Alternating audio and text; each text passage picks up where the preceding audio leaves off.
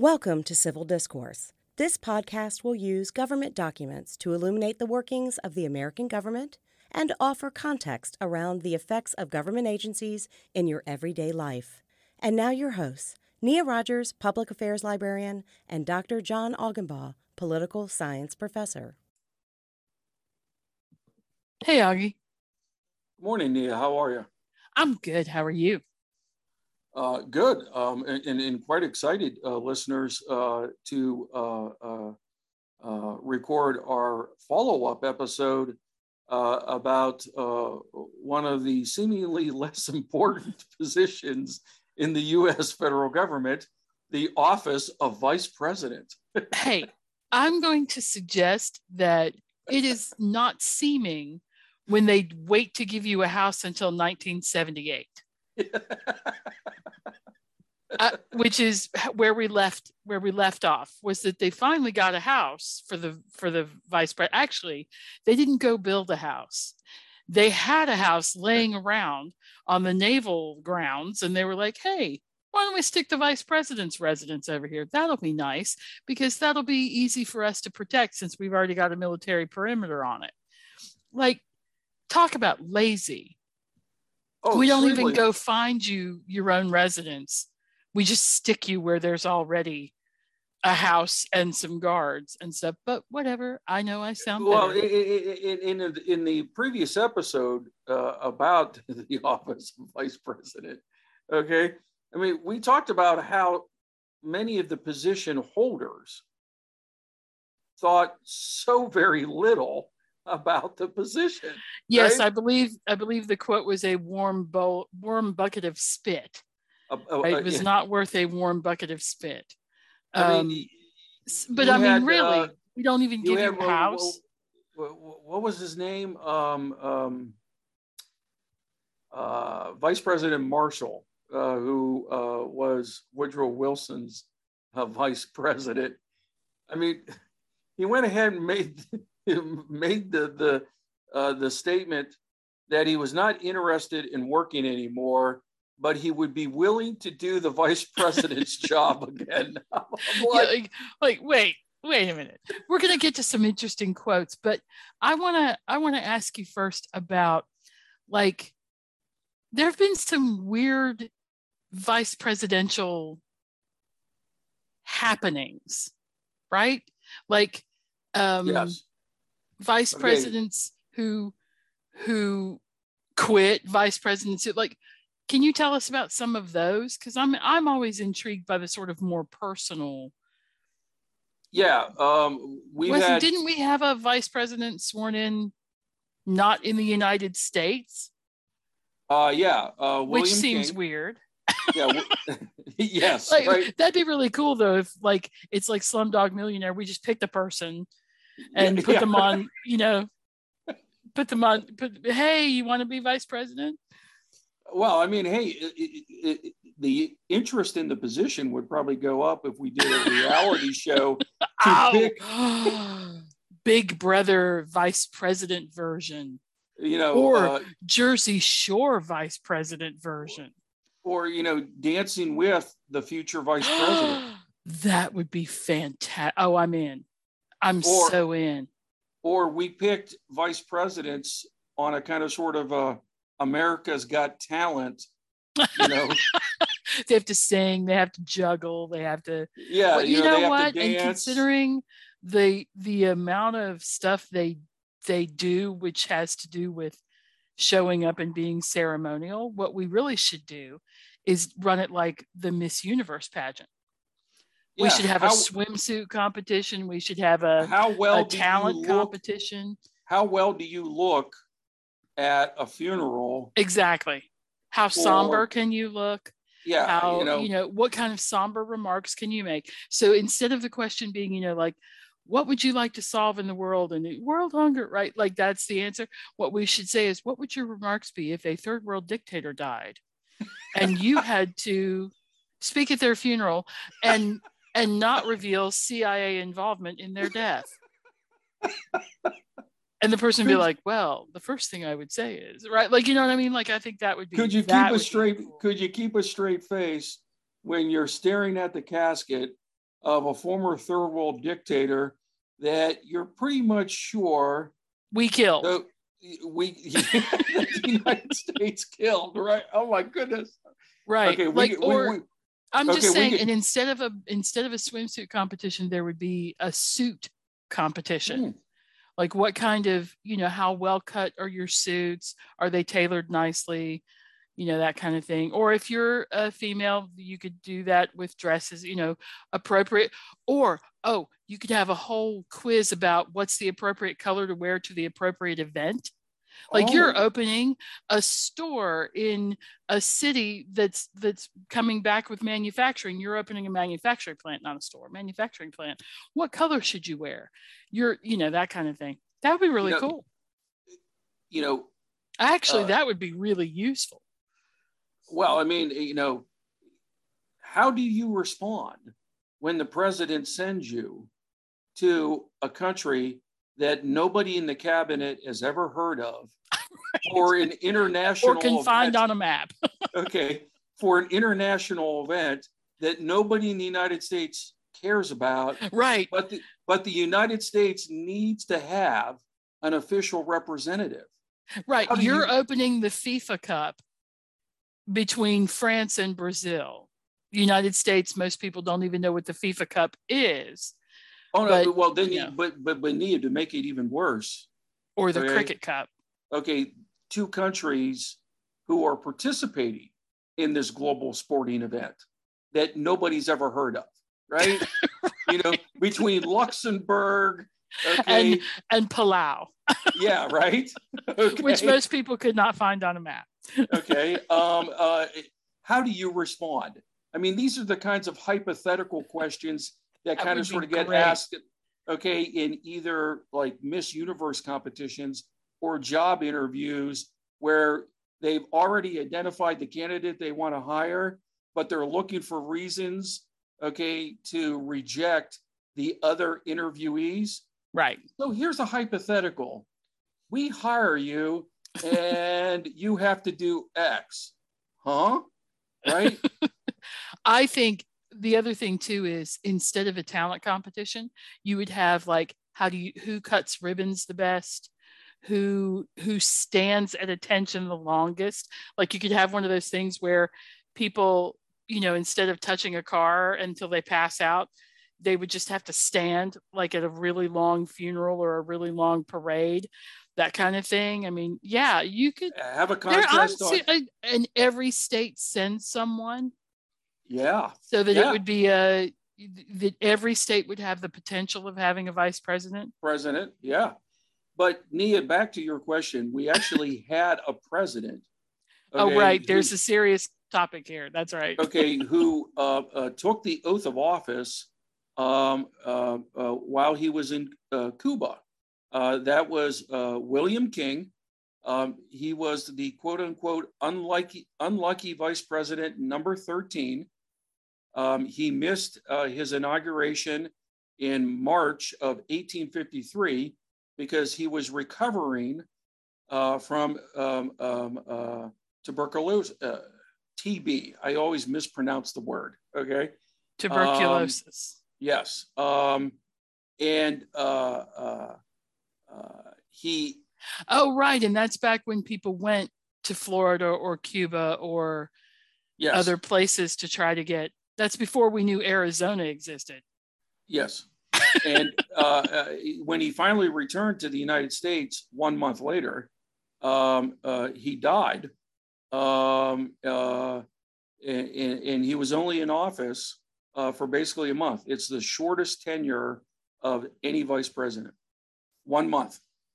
Okay. Oh, right. Inauguration. You said inauguration March 4th. That's right. Inauguration used to be in March, and then it got moved back to January, where it is now. Yeah. Okay. So if he died in April, yeah. Wow. He was only vice president for 1 month. We've had 2 quit. Okay. That's it. I'm done. This job is too hard and I'm not doing it anymore. Or this job is so boring, I almost died from boredom. Well, actually, neither of those 2 explanations. Okay. John Calhoun was the seventh vice president in our country's history. He was the VP to John Quincy Adams in the mid 1800s. Okay. But Calhoun quit because he wanted to fill a vacant Senate seat in his home state of South Carolina, which tells you how little he thought of the vice president job, right? Well, okay, but in fairness to him, aren't there term limits on vice presidents, or are there? Back then, there wasn't because we didn't get the amendment to the U.S. Constitution to limit presidential and vice presidential terms to 2 until after FDR. Okay, in the 20th century. So he could have conceivably been vice president a lot. Well, yeah. Okay. Except that, because what I was thinking was, well, yeah, if you, because now, if you have the choice between being vice president for a maximum of 8 years or senator for a maximum of 974,000 years, Strom Thurmond, I'm looking at you, then why would you not do Senate if what you want is to be a long-term public servant? For what I read for Calhoun's view of the vice presidency job was very similar to what you and I discussed in previous podcast episodes about how little lawyers thought of being a Supreme Court justice early in our country's history. Okay. Because, we had people nominated to the Supreme Court who turned down the nomination. We had a Chief Justice, John Jay, who resigned from leading the court so he could run for governor of the state of New York. Right. Okay. So vice president was basically just seen as a guy waiting for the president to slip on a banana peel and die. Pretty much. Now, nobody would want that job because you're a little bit like a vulture, right? You're waiting around for somebody to die. But 2, because the founders didn't give you anything to do other than be a tie-breaking vote, that's a lot of boredom. I can see where that would be annoying. And then the president makes you go do stupid stuff that you don't want to do. And when you think about it, and we discussed this in the previous podcast episode, Nia, many of these VP candidates were picked by presidential candidates after the VP candidate lost in the primaries, right, to a particular person. Imagine what you have to swallow. Yeah. To accept being on the ticket for the second slot after you just spent 2.5, 3 years trying to be the person in the first top spot, right? Yeah. And you just spent a whole lot of time telling everybody in the world why this guy would be a terrible person to have as president. And now you're saying, but no, I'll go work for you, right? Which is now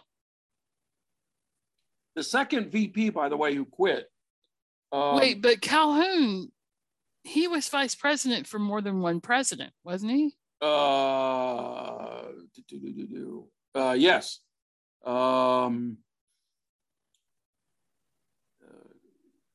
Sir, yeah. He Adams served, and Andrew Jackson, which is really shocking because those are presidents of 2 different political parties. And Jackson and John Quincy Adams despised one another, despised them, despised each other, right? So that's interesting. Calhoun could play both sides of that, or Calhoun came to despise Adams. And Calhoun, at least initially in his national political career, was known as one of the leading statesmen in the United States. Him, Henry Clay, and Daniel Webster. it was only later, after Calhoun became a senator from a state of South Carolina, that he became known as an ardent advocate for states' rights. Okay. So maybe in some ways it wasn't all that surprising that Calhoun was able to be elected as vice president for two different presidents from two different political parties. Okay? That's a pretty interesting talent. Okay, so sorry, Okay, so we're kind of sort of identifying, if you will, unusual phenomenon in the position of vice president. Right. So Calhoun resigned. The only other vice president to resign was Spiro Agnew, who was Richard Nixon's vice president. Agnew had to resign because he was charged with tax evasion and taking bribes in his previous government position, which was governor of the fine state of Maryland. He did that when he was governor. Okay, not when he was vice president. He did it when he was governor. Although he probably did it when he was vice president too. Let's be honest. If you get away with it, well, anyway. Look at me being cynical. Never mind. We could hypothesize, right? We could also hypothesize that he probably was all swirled up in the Watergate thing too, because almost everybody. Well, interestingly enough, Nixon didn't know him personally when he was picked to be Nixon's VP candidate. The Republican Party establishment thought Nixon needed a mid-Atlantic, East Coast VP because Nixon was known more as a West Coast, Barry Goldwater-esque Republican. Because Nixon was from California, right? Correct. Yep. Okay. Yep. So there was only one other. Spiro Agnew resigns, and that then leads to, because of the 25th Amendment, Nixon picks Gerald Ford, who was a member in the House of Representatives from Michigan. And according to the 25th Amendment, both houses of Congress had to approve his choice. And they did so. The vote wasn't even close. Oh, really? Okay. Ford becomes vice president, and then, all hell breaks loose about Watergate, right? Right. So when Nixon resigns as president, Gerald Ford becomes president. So Gerald Ford is our only VP presidential occupant who never won a general election for either position. Which in part is what hurt him when he ran for re-election. Yeah, he had no political capital, right? And he also didn't know how to do it. Like that was it's a heck of a thing going from Michigan, from a representative from Michigan. You're only doing part of the state to a national campaign. That's a big thing. But there's another vice president who served under two presidents. Like there's a fork in the road for Mr. Calhoun because he's one of two exclusive clubs. Yes. George Clinton. George Clinton served as VP for both Thomas Jefferson and James Madison. And by the way, you want to talk about a vice president who had very little to do? Thomas Jefferson and James Madison, didn't become president with very many doubts about what they wanted to do as president, right? Right. I mean, you're talking about two of the leading figures of the American Revolution, two founding fathers, if you will. Yeah, they didn't really rely all that much on Vice President Clinton. Just out of curiosity, did the vice president's office pay back in the day? Has it always been a paid, or have there always been? Yeah, it was a paid position. Okay. So that's not one of the reasons why. I I think I know where you were going with that, Nia.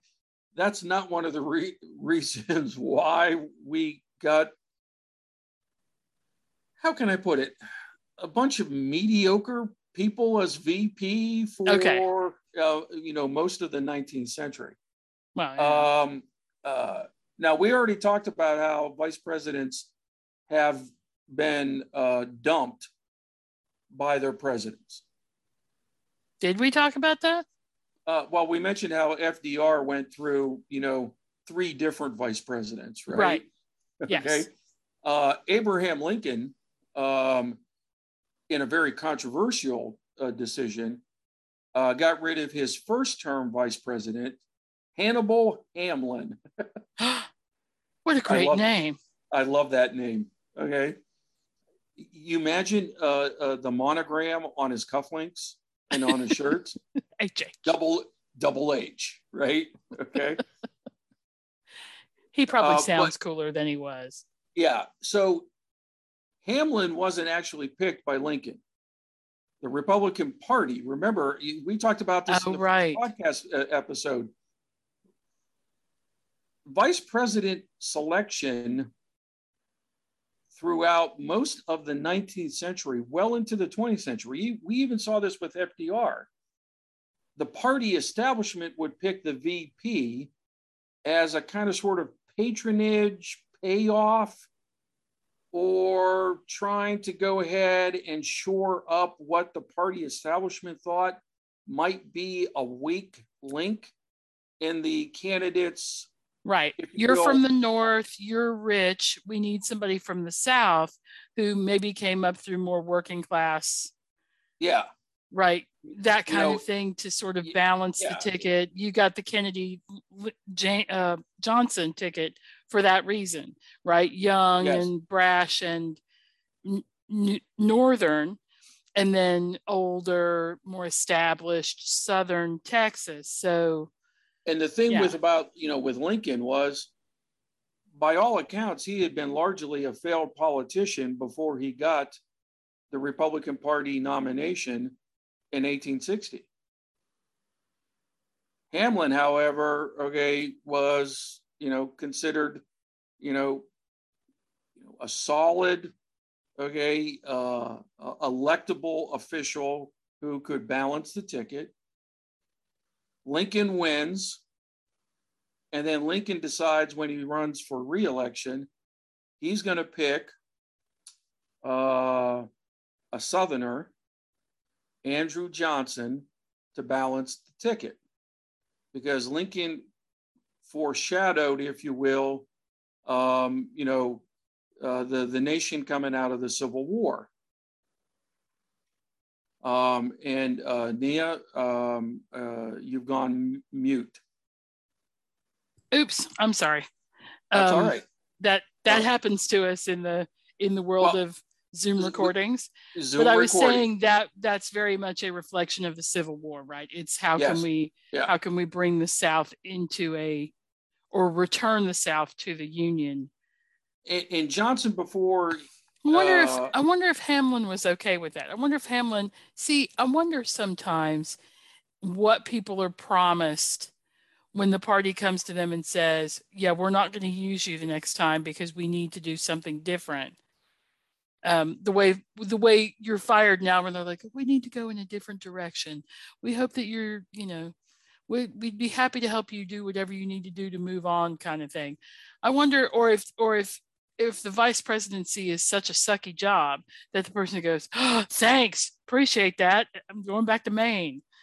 From what I've was able to gather, Nia, in my research, most vice presidents who were removed for subsequent presidential terms didn't really mind all that much because they were largely shut out of the work within the White House, right? And I mean, we already talked about FDR, right? I mean, FDR thought so little of the vice president position, as we discussed in the previous podcast episode. FDR dies, Truman becomes president, And only then does Truman find out that we have the atomic bomb. Right. Which is a thing you would think that somebody would tell a vice president, like, oh, hey, by the way, here's this world-altering thing we've been working on. Yeah, and because we're afraid the Nazis are building one. That's really why we built one. We built one because we were afraid the Nazis were building one. Turns out the Nazis didn't have the technology and were not building one. No, but then as the war continued on and Japan was seemingly unwilling to surrender, then the bomb had a different purpose, right? And, imagine, you become president in the conditions that Truman became. And now he's got to probably deal with one of the most difficult ethical decisions of the 20th century. Do I use this bomb to end a war, knowing full well that the tests of the atomic bomb seemingly suggested that hundreds of civilians would die? Right. Hundreds of thousands of civilians would die. And that it would make, well, he couldn't have known what a difference it would make to the political structure of the world. Yeah. When someone had the ability to destroy entire cities with one bomb. And by destroy, we mean completely, utterly destroy, remove from human life. So I have, last time we talked, we had mentioned that we were going to try to put intelligence briefings. We were going to try to link to some. Yeah, no, you can't do that because apparently they're not made public. So I couldn't find any. I could find sample ones where they tell you the kinds of things they tell the president, but I couldn't actually find one, even an old one.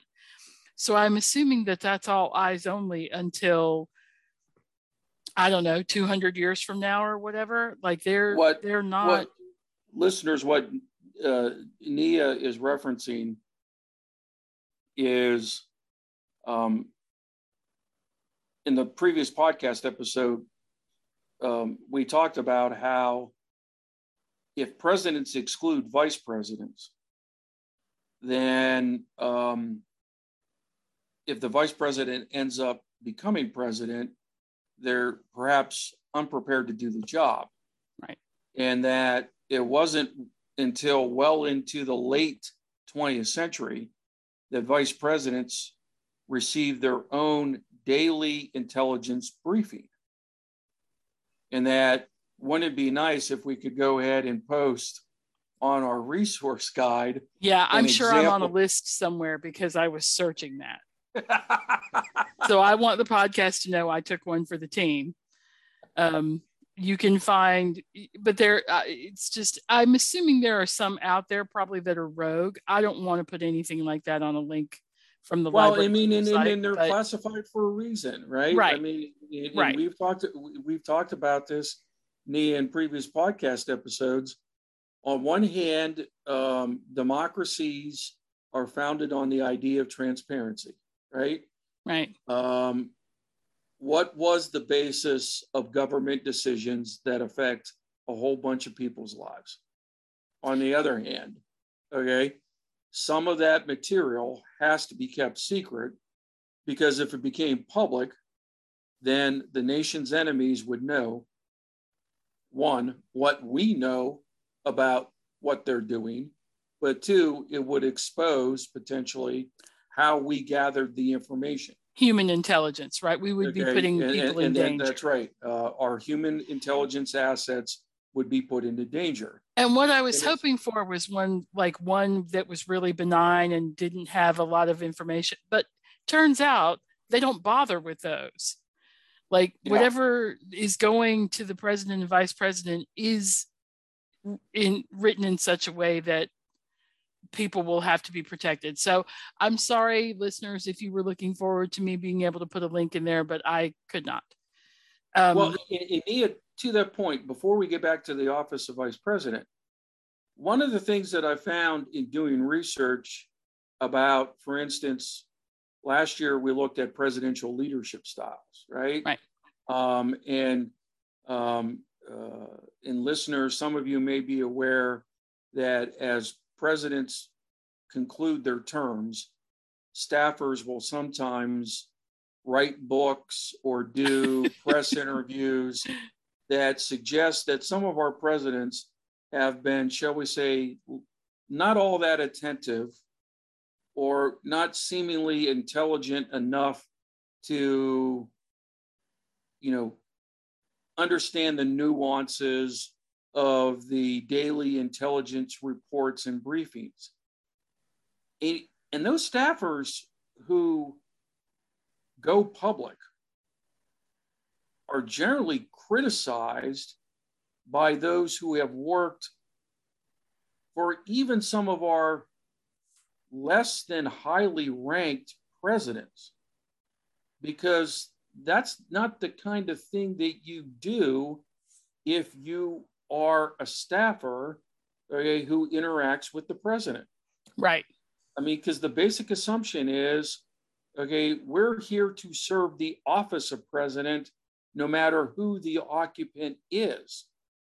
If you are that personal and petty that you want to besmirch the person that you worked with, then perhaps our vetting system, okay, should have rejected you as somebody who would interact with the most powerful person in the United States at minimum, and according to many scholars, the most powerful person in the world. Okay. Right. It's just petty and small. Yeah. That's the other thing. There are so many things that you can criticize people for. Their reading skills of military briefs should not be one of them. I'm just. And as somebody who's never read a military brief, I don't know if they're well written. I don't know if they're boring, exciting, okay, technologically, or technically challenging. Okay, are they written in a Department of Defense language or speak? Okay, that would challenge, people with the highest of IQs, Mensa members. I don't know any of this, right? Okay. It's kind of sort of like the criticism I hear from my students when they have to read Supreme Court opinions. Man, is this stuff difficult to understand or boring? And I'm like, yeah, okay, because they're writing it for a particular audience. Right. Okay. Right. I don't know. And the key there is to slow down. That's usually the key to reading complicated things, is just slow down, go over it again. Yeah. But can we talk about a jinx? Oh, I love a jinx. I know you do. And I put this in our prep notes just for you. Thank you. Okay. For the office of vice president, there is a jinx. It's known as the Van Buren jinx. Martin Van Buren was vice president, and he was elected for Andrew Jackson. Okay, so he replaced Calhoun, right? Martin Van Buren became the first of only 2 vice presidents who have gone on to serve as president. Elected. I mean, Gerald Ford would be the third. Wait, is that true? Wait a minute. I'm thinking. Carter, Mondale, Gore. No, Biden. Biden became the fourth. The third that was elected. Oh my gosh. Only 4. In the entire history of the country. That's crazy. Van Buren, okay. Gerald Ford, but remember, Ford was never elected. Right. So the Van Buren jinx is a former vice president that goes on to win the election to become president. Van Buren was the first. then Bush 41. That's a huge gap. And then Joe Biden. That's like 100 and some years, right? It's about 150. Holy cow. 150 years. Yes. But it's not because of lack of trying, right? No. Oh, a number of them tried. Okay. So what did Van Buren, did he curse the office in some way? Did he I don't know. He one of those, I wave a rubber chicken over this and ruin it for everybody?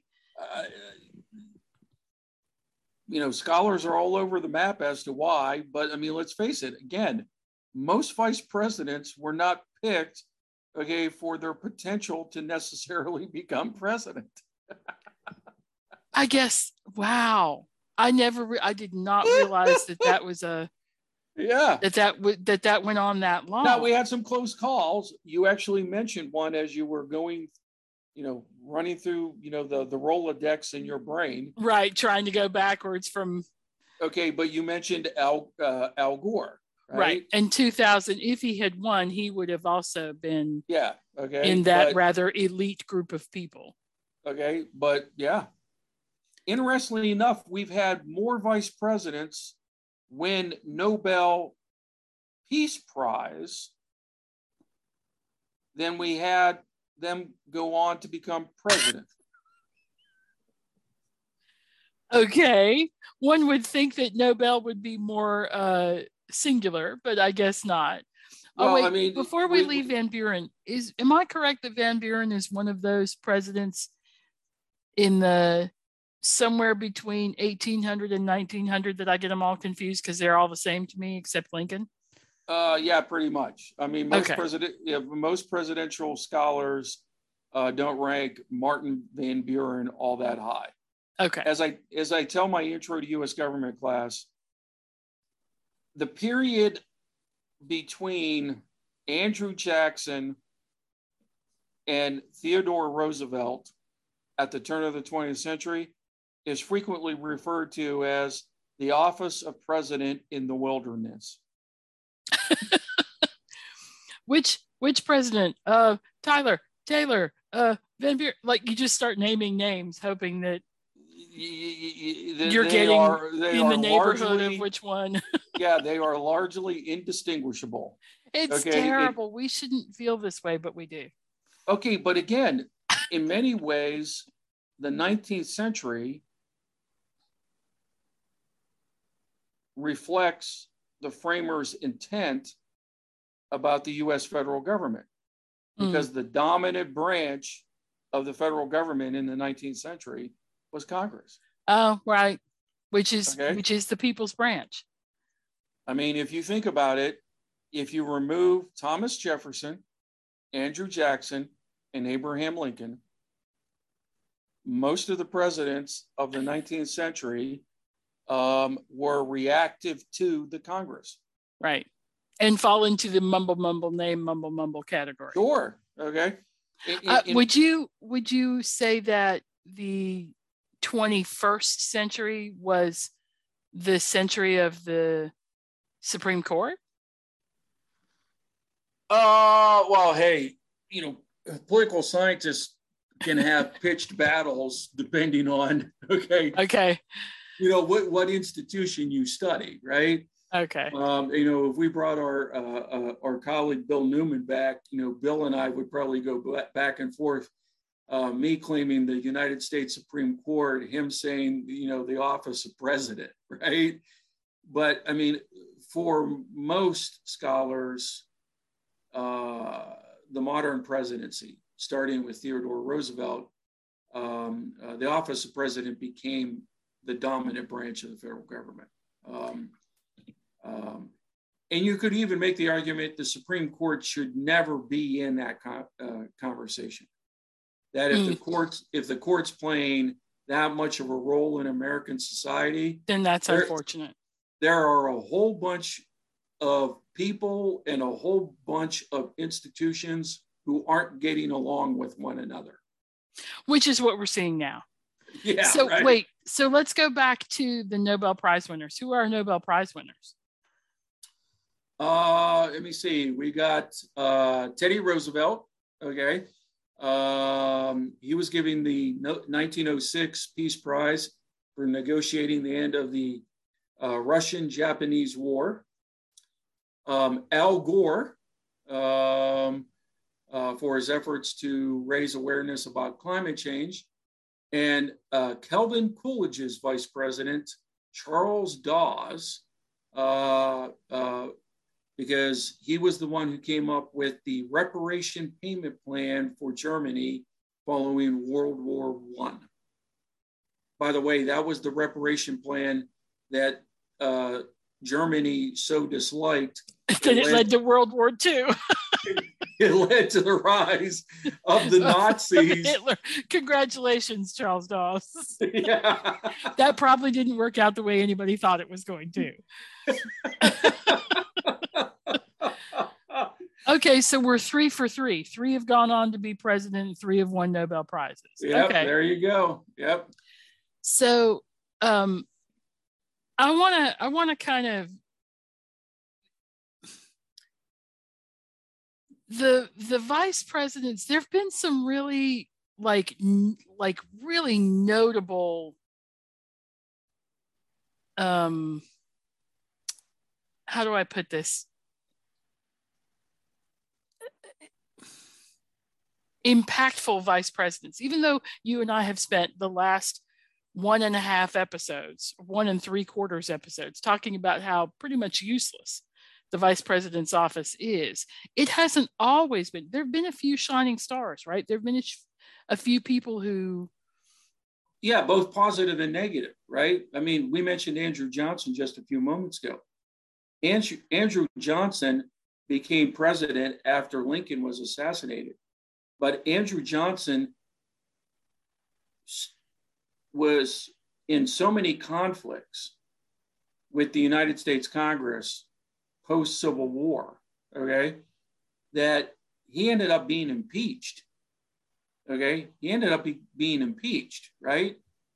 We've had other vice presidential candidates who were the first. So many Americans probably have never heard of James W. Ford.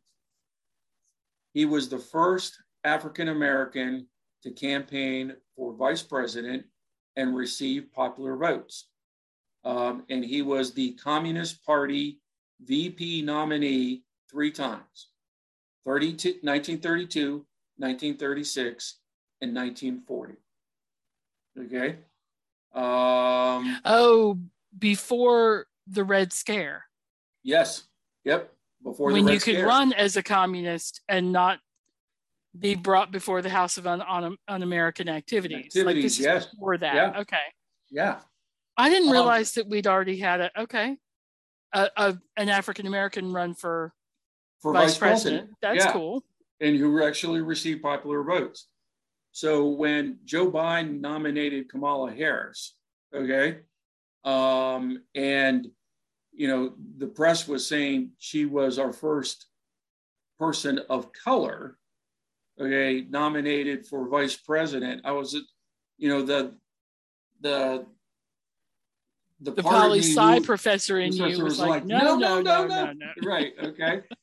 Okay. Although she's the first Black female. Yes. Yeah. We've talked about Richard Nixon a number of times, but Nixon's vice presidency, okay, was noteworthy for a number of reasons. In part, it was probably the first unpleasant vice president-president relationship that the media reported on. Eisenhower's disdain for Nixon was so acute that Ike was quite willing to entertain questions about how little he thought of Richard Nixon while they were in office. Okay. Oh, I see. So like before that, the press might have known that there was a problem with like FDR and his many vice presidents, yes. but they didn't talk about it. They didn't. Yeah, okay. Yeah.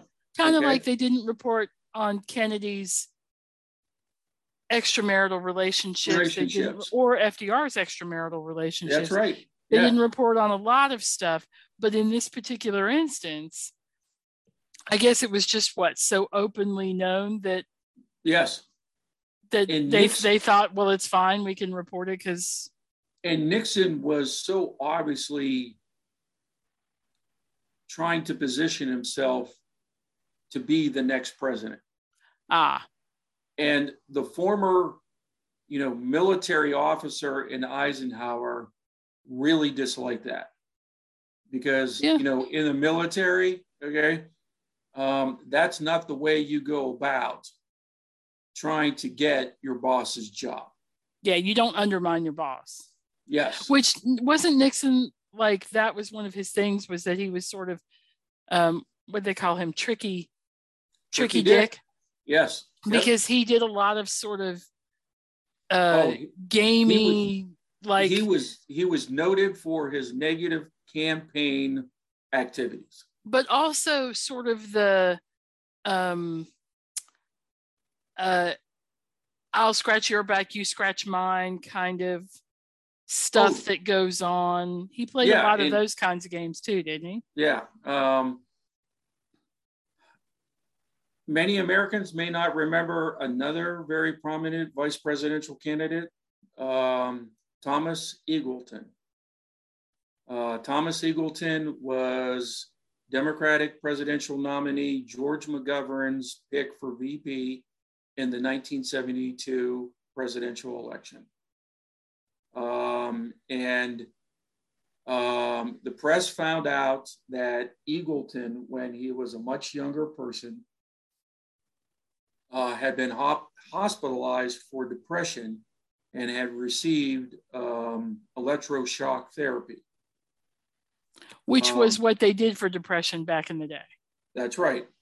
And today, again, by today's standards, somebody having a history of depression would not necessarily be viewed, I would argue, as a negative to run for elected office, right?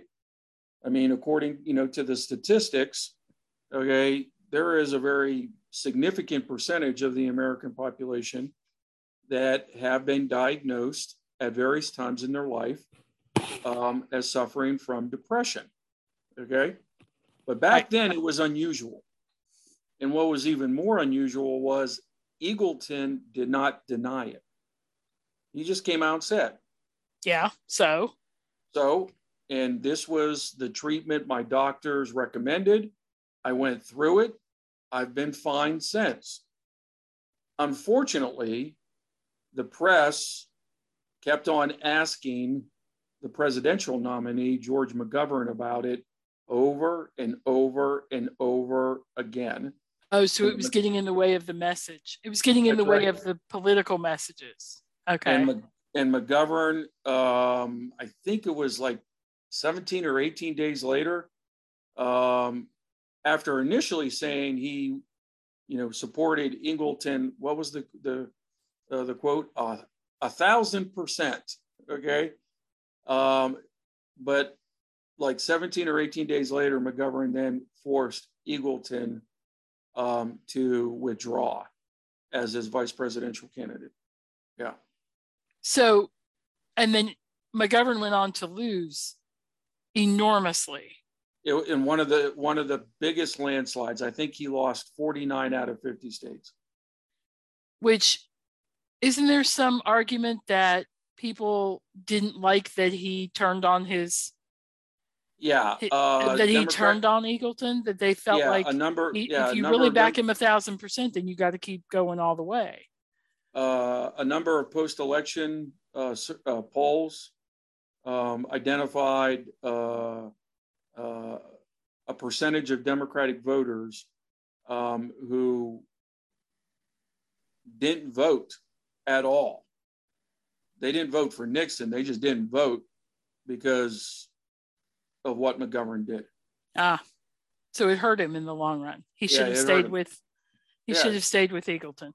Now, in hindsight, McGovern probably had next to no chance of beating Nixon in 72, right? Well, Nixon's machine by that point was, but it still would have been the right thing to do. If you really believe that the person is competent to serve, then is qualified to serve, okay, and would do a good job as your replacement if anything, untoward happened to you, then you stick with them. I mean, that kind of disloyalty doesn't resonate typically with voters. Right. Okay? It's one of the things that hurt Al Gore, is that he was not not loyal to Clinton. There were a number of Democratic voters who were like, why are you running away from a successful 2-term president's record? Right. That you claim to have been a part of. Yes, that you had a substantial part of, right?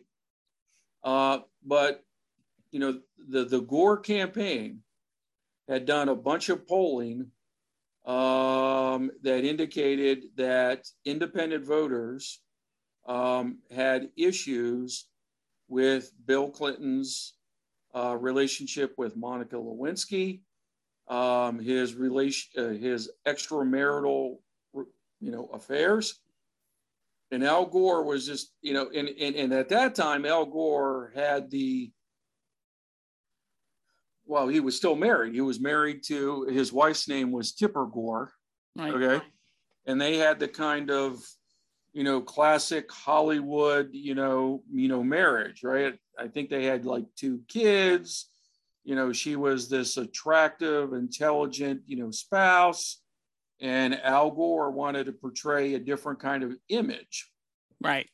The problem was there were a whole bunch of voters in the United States, particularly independent voters, who were able to disassociate Bill Clinton, the cad, with Bill Clinton, the effective president. Right. And Al Gore didn't understand that. And didn't trust them.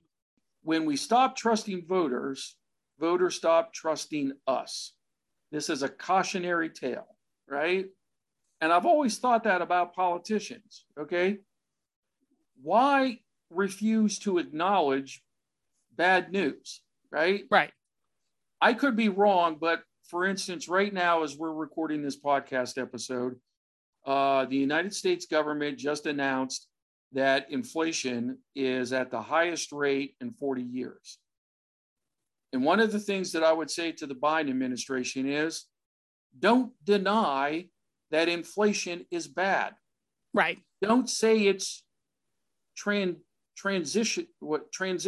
or transitory. Come out and say, it's bad. We know it's bad, and we're going to try to figure out how to address it. Right. We're working on it. But we acknowledge it as a problem.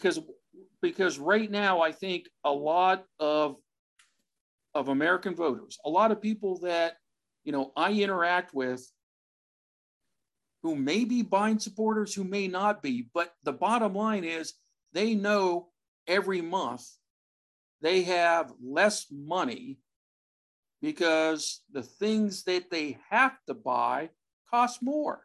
Right. They're not dumb. Okay. And they may not necessarily know all of the economic equations that some Harvard law professor in economics, has written papers about, but they know that at the end of the month, they have less money in their checking account, right? They have less money in their bank account. Don't run away from it, okay? Trust us, okay? Come out and say to us, okay? We know inflation is bad. We thought it was only going to be for 3 or 4 months. It's lasted longer. But we're going to put the collective power of the federal government behind addressing this. I don't understand people who don't trust the public, right? And And yes, I make cracks about, the collective intelligence of some of our, fellow citizens. Okay. That's part of me being sarcastic. That's me being cynical. But at the end of the day, if you don't trust the voters, if you don't trust the public, then you don't give them any reason to trust you. Sorry for the rant. I apologize.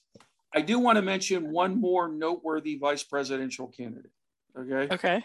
And this was, I think, important for both you and me in our lives because it occurred in 1984. And that was Geraldine Ferraro, okay, who Walter Mondale, who was the Democratic Party nominee for president, Walter Mondale picked our first female vice presidential candidate from one of the two major political parties. Okay. And that was noteworthy, right? We've had other women VP candidates on third party tickets, but I still remember to this day coming home from school and having my sisters wanting to talk about how there was a woman, okay, who was running for VP and she would be like, one step away from becoming president. I remember my sisters talking about it. It was huge, okay, in my family. Yeah. Yeah. Well, I'm not trying to be cynical about the runs of people who went for president. Shirley Chisholm comes to mind, but other women who have attempted to run, but they were not going to get the nominations from the parties, not back then. But she actually got the nomination from the party. She got the go ahead. Like that was groundbreaking in the sense of from a major party. I see what you're saying about Communist Party and Libertarian and that sort of thing, where other women had tried, but she was, and she paved the way for Sarah Palin, who came closer than Geraldine Ferraro did, right? Yes. Yeah. The election was much closer, and Sarah in 2008, Palin, right, as a Republican candidate, ran with John McCain. She was chosen to be John McCain's vice presidential running mate, which is very exciting. They paved the way for Kamala Harris, right? Yes. That's how, when we talk about change with the government and we talk about incremental change, that's what happened. That's how you get incremental change. Geraldine Ferraro made a serious run for it, did really well in the debates. Like, she was taken seriously as a candidate. So she opened the door for Sarah Palin, who came through and did did a pretty strong run, right? She was beloved by a huge amount of the Republican Party. It did, Geraldine Ferraro and Sarah Palin make mistakes on the campaign trail. Of course. Okay. But, you and I have talked about this before, Nia. Sarah Palin motivated a part of the Republican Party base that John McCain could not. Right. John McCain could not. Okay. And likewise, you can go ahead and call it strategic. You can go ahead and say it was political, but Joe Biden needed Kamala Harris in 2020, right? To motivate a part of the Democratic Party base, okay, that once again was so close to concluding, we're picking another old white male from the 1980s and 90s. Really? Right. Okay. And again, that's one of the purposes of who you pick as vice presidential running mate for presidential campaigns. Okay. I want to talk briefly about the fact that most of the vice presidential folk have been pretty well educated. They've been pretty, they're relatively intelligent people, right? These are not just your average idiot walking around, right? They're a relatively elite group of people, and yet they say things and do things that occasionally make them. I'm sorry. Oh, yeah. Well, the person Yeah. who's coming to mind is Dan Quayle.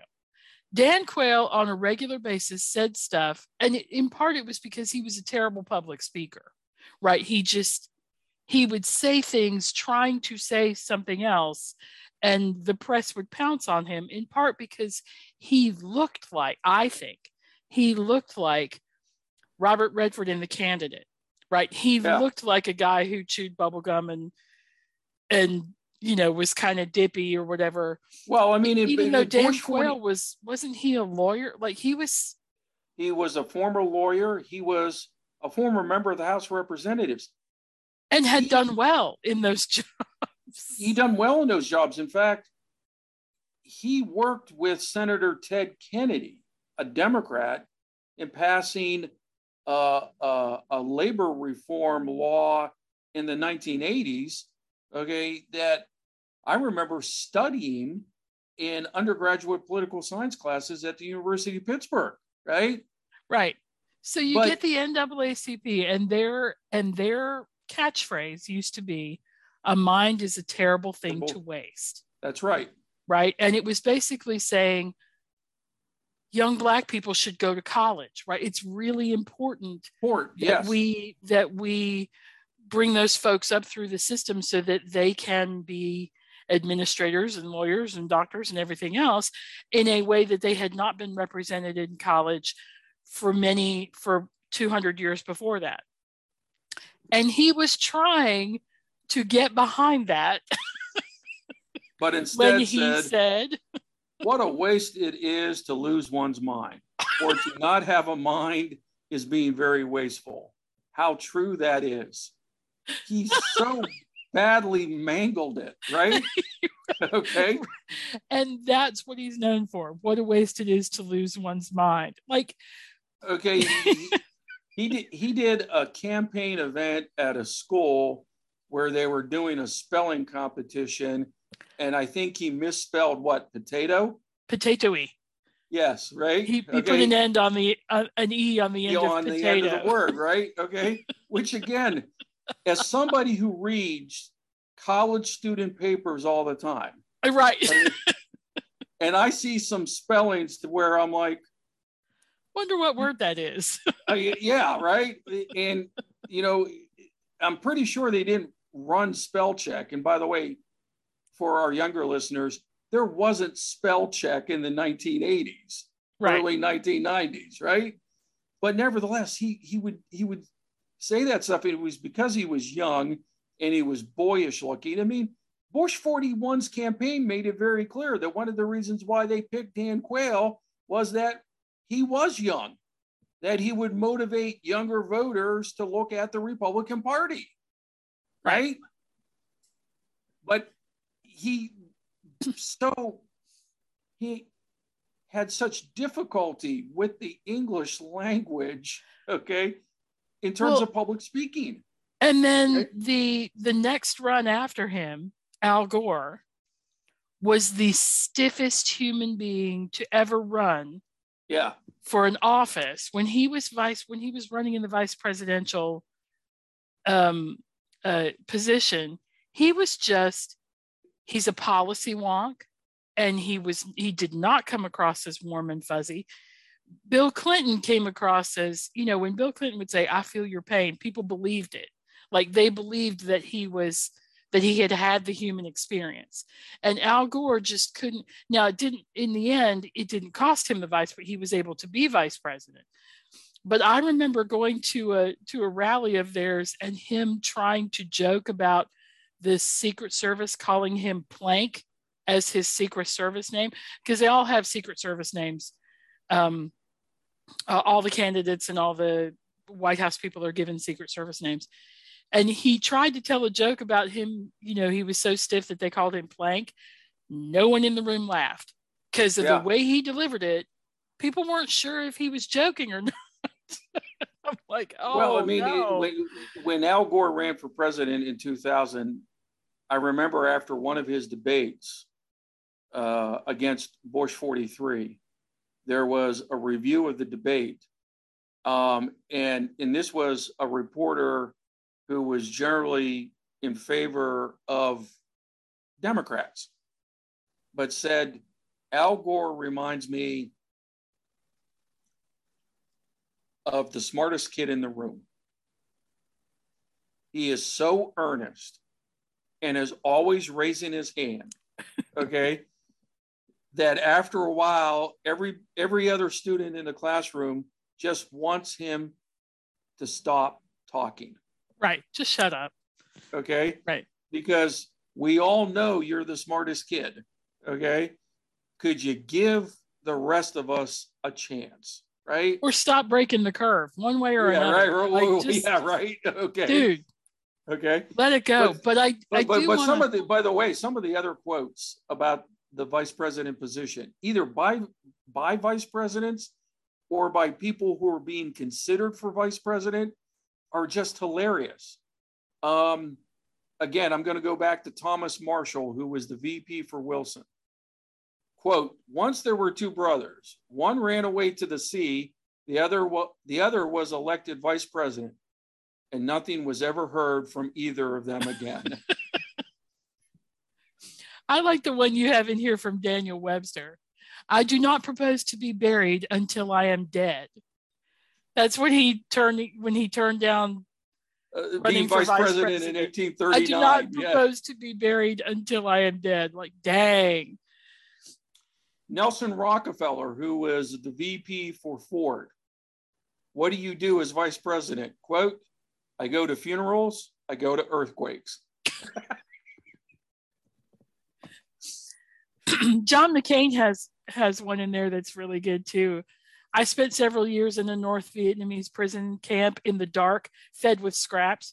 Do you think I want to do that all over again as vice president of the United States? Like, wow.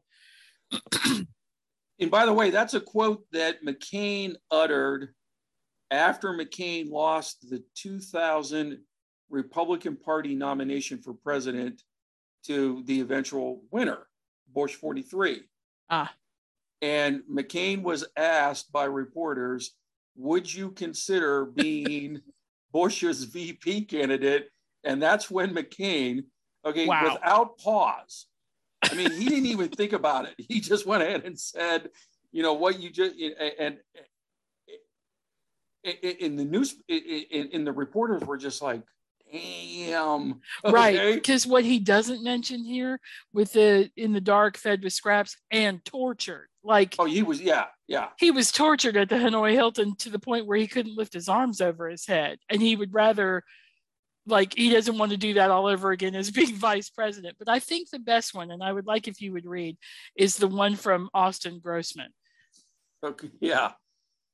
What is the vice presidency? The Constitution dictates only two duties: casting the deciding vote if the Senate is deadlocked, and replacing the president if he dies or is impeached. Apart from waiting for those two things to happen, you made the rest up and were duly forgotten by history. The exception being Aaron Burr, who shot someone, decisively lowering the bar for the rest of us. Right. As long as you don't shoot someone, you have a successful vice presidency. I love that. And no, on that, really, you know, and on that humorous note, Nia, I don't think we can end it better than that. I think we can conclude our two-part discussion, of the office of the Vice President of the United States. Thanks, Augie. Thank you, Nia.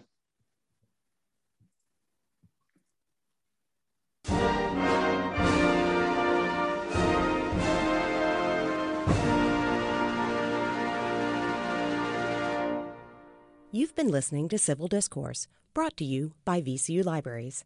Opinions expressed are solely the speaker's own and do not reflect the views or opinions of VCU or VCU Libraries. Special thanks to the Workshop for Technical Assistance. Music by Isaac Hobson. Find more information at guides.library.vcu.edu/discourse. As always, no documents were harmed in the making of this podcast.